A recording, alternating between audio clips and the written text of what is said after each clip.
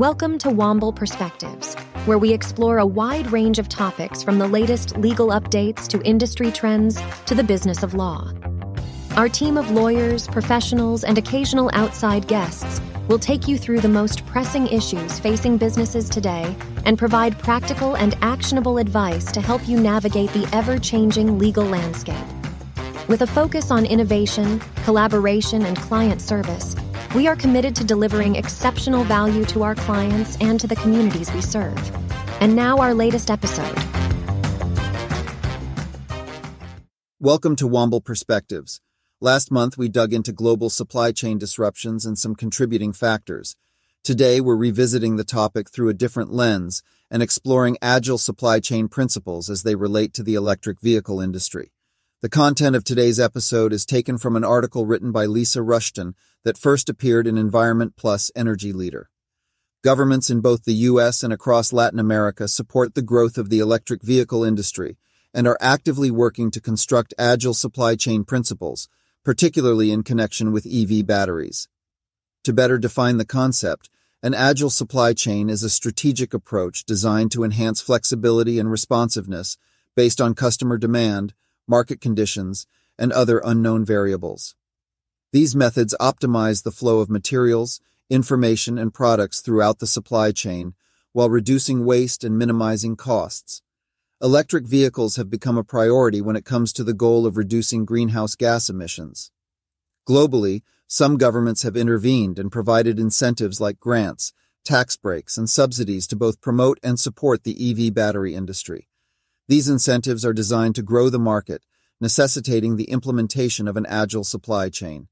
Here in the U.S., multiple resources are available, including awards from the Advanced Manufacturing Office within the Department of Energy.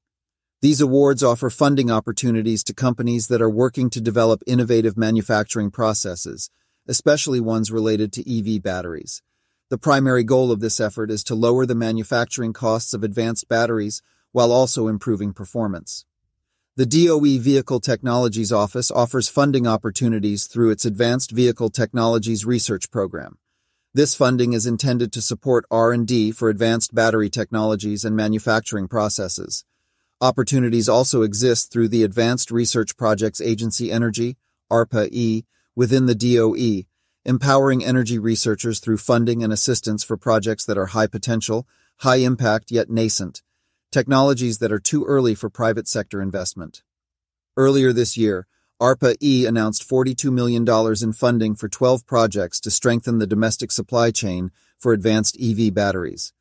The federal government also created, under the Consolidated Appropriations Act of 2021, an Advanced Energy Investment Tax Credit, the ITC, and a Manufacturing Tax Credit, the MTC, both of which can be used to augment financing for EV battery manufacturing and related supply chain projects. The ITC is worth up to 30% of the qualified investment and is available until December 31, 2026. The MTC is also worth up to 30% of the qualified investment and is available until December 31, 2025.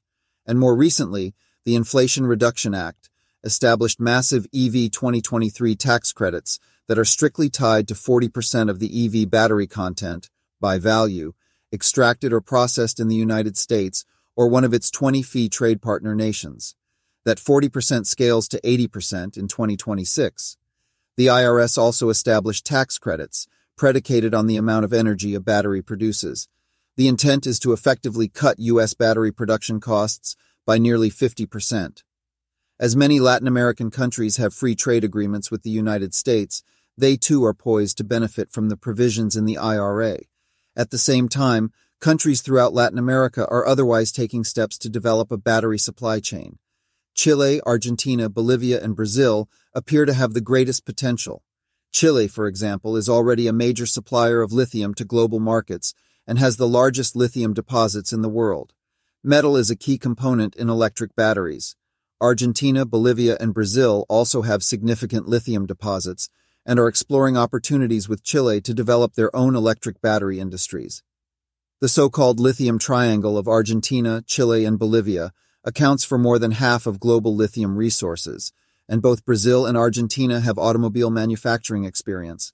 So far, Latin America has seen limited success moving into higher-value lithium products, let alone making batteries or EVs on a commercial scale. But political will, technological shifts, geopolitical tensions, and investment may aid their push. For these countries to develop a complete electric battery supply chain, there must be sufficient infrastructure and workforce development. To that end, these countries should seek out opportunities to attract foreign investment into their EV battery supply chain through incentives and support, like what we are seeing in the U.S., by offering tax breaks, subsidies, and streamlined regulations. This will encourage the growth of a much-needed EV battery ecosystem that will not only support local economies, but will expand the domestic and global markets. It's quite possible that the aforementioned battery content requirements outlined in the Inflation Reduction Act may serve as the external driver of an EV battery economy in South as well as North America. Thank you for listening to today's episode of Womble Perspectives. Thank you for listening to Womble Perspectives. If you want to learn more about the topics discussed in this episode, please visit the show notes where you can find links to related resources mentioned today.